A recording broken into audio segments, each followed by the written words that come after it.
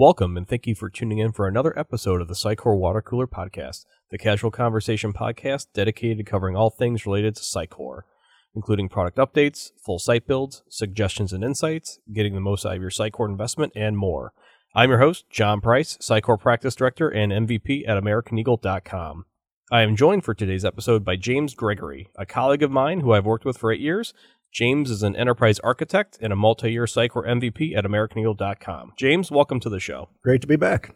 So for today's topic, we're going to talk about Sitecore OrderCloud and Sitecore's commerce options. And this is going to be part one of a two-part episode where we talk about Sitecore CDP on our next episode. We'll tie these conversations a little bit closer together. But, Sitecore now has multiple commerce options available to us where OrderCloud is looking to be more of the future. So let's just dive into OrderCloud for today. So James, tell us a little bit more about the history of OrderCloud and what we can expect from the product. Yeah, so as you know, Sitecore acquired 451. And 451 is a commerce product that started back in the 2000s. And so it's a very mature platform.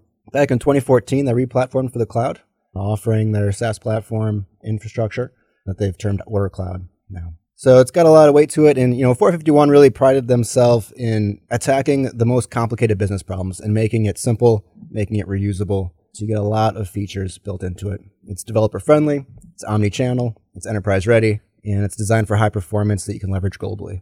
Wonderful. So I think the one aspect of this, and just kind of rehashing some of the previous conversations we've had, is Sitecore did make this acquisition, as you mentioned previously, 451.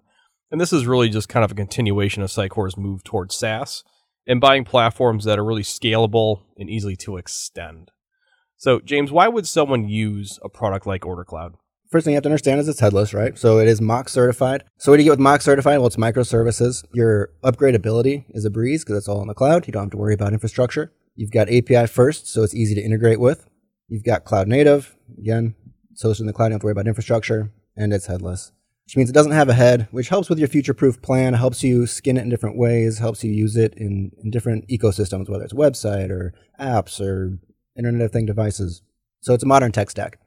It scales really well for complex scenarios. So the more complex your problem is, the better OrderCloud is for you. It can handle B2C, of course, but it's really geared for B2B, B2B to X, your own private marketplace, whatever you want to throw at it, it models it really well. Yeah, and I think this kind of goes back to kind of the build versus buy scenario, right? There are a lot of off-the-shelf commerce solutions out there where OrderCloud is really kind of build what you like. So is it really going to play in the market of a Shopify where you're selling someone's handmade mittens off their own e-commerce site? No, this is really kind of made for the enterprise and really made for complex situations. But also, it's pretty much scalable for mid-market and lower market as well in certain situations as well. But when we talk about headless, when we talk about these platforms or more frameworks, this is a very, different approach to developing commerce than, let's say, what people are familiar with Sitecore commerce. So I think one of the biggest differences is how does this affect the marketers of an e-commerce solution? So James, you mind talking a little bit about what a marketer could expect out of OrderCloud? Yeah, so it's important to understand that OrderCloud doesn't give you that front-end UI, whether for your storefront or for your back-end tools. So that's something you need to bring to the table and figure out your plan for that. So that's where you can get it's kind of a thin UI layer built onto it that interacts with all of the API calls. And this is where Sitecore JSS comes in really handy because OrderCloud itself isn't a content management system, isn't an image repository, doesn't do emails, right? It's really just modeling your business and handling the orders. And so you bring in the other solutions for those pieces. So for content management needs, you can use Content Hub, you can use XM. XM works well for images too. And so Sitecore JSS is a nice fit because you can get your front-end layer, you can get your dynamic page design, and you can do it with a front-end framework like React.js or Angular and tie that right into OrderCloud's API. And so you can build components in the Sitecore library that interface with OrderCloud.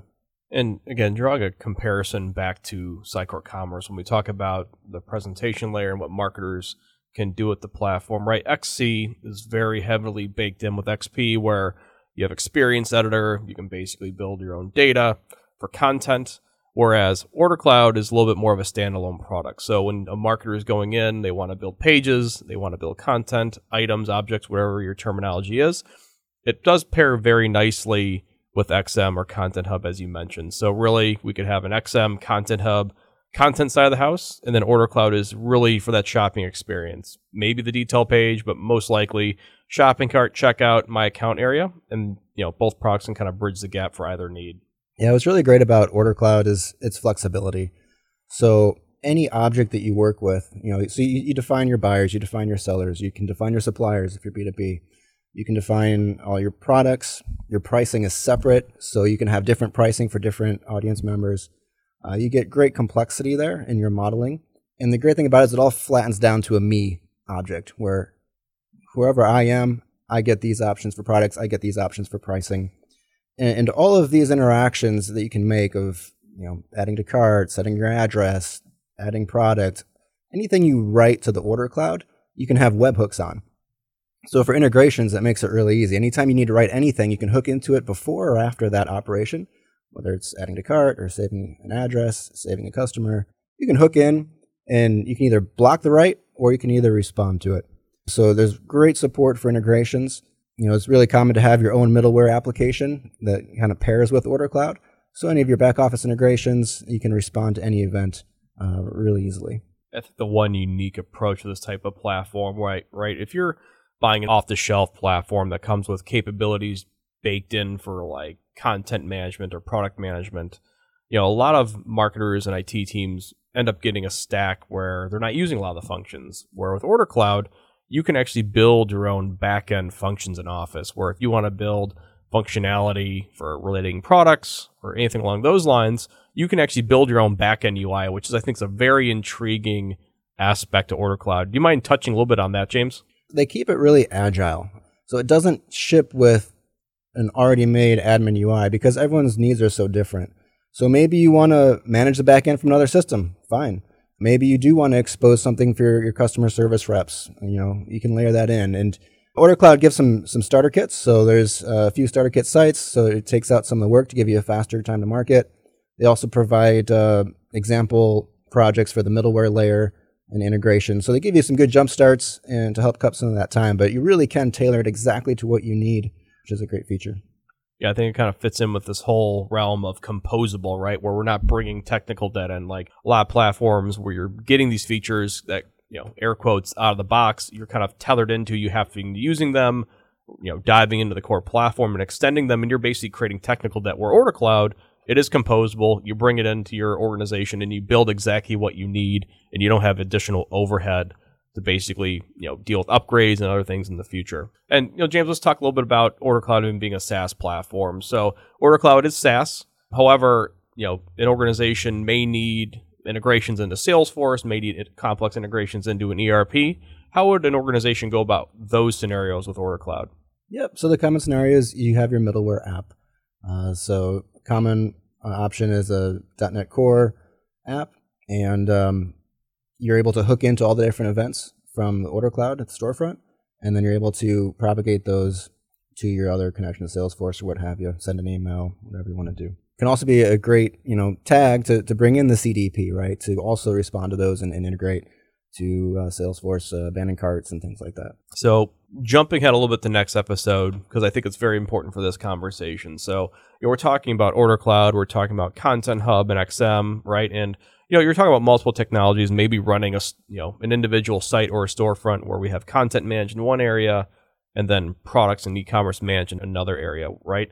And marketers nowadays need personalization. They need implicit and explicit personalization. So that's kind of where CDP fits in to solve all these needs. Again, we're going to talk more about this next time, but how would CDP fit into this scenario where I have technologies running, content and e-commerce? How would CDP kind of solve that personalization dilemma?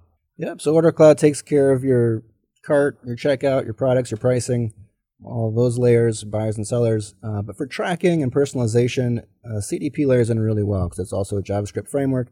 Comes right in, layers on top with your tracking pixel. You can push experiences, you can segment your audience, you can track different properties of your users. So they really pair very nicely. Perfect. Yeah. And expand upon that a little bit, if you do want to personalize, let's say on the homepage of your e-commerce site that's running Content Hub or XM, we can plug in JavaScript, and then CDP would be the one actually creating those personalization scenarios. So it really is just a snippet, and then CDP kind of acts as that quarterback for all the personalization scenarios, whether it is on that homepage or maybe even later on in the funnel in a shopping cart and checkout scenario. So let's talk a little bit about industries, James. So again, there's a lot of e-commerce platforms out there. So what type of industries would be ideal for OrderCloud?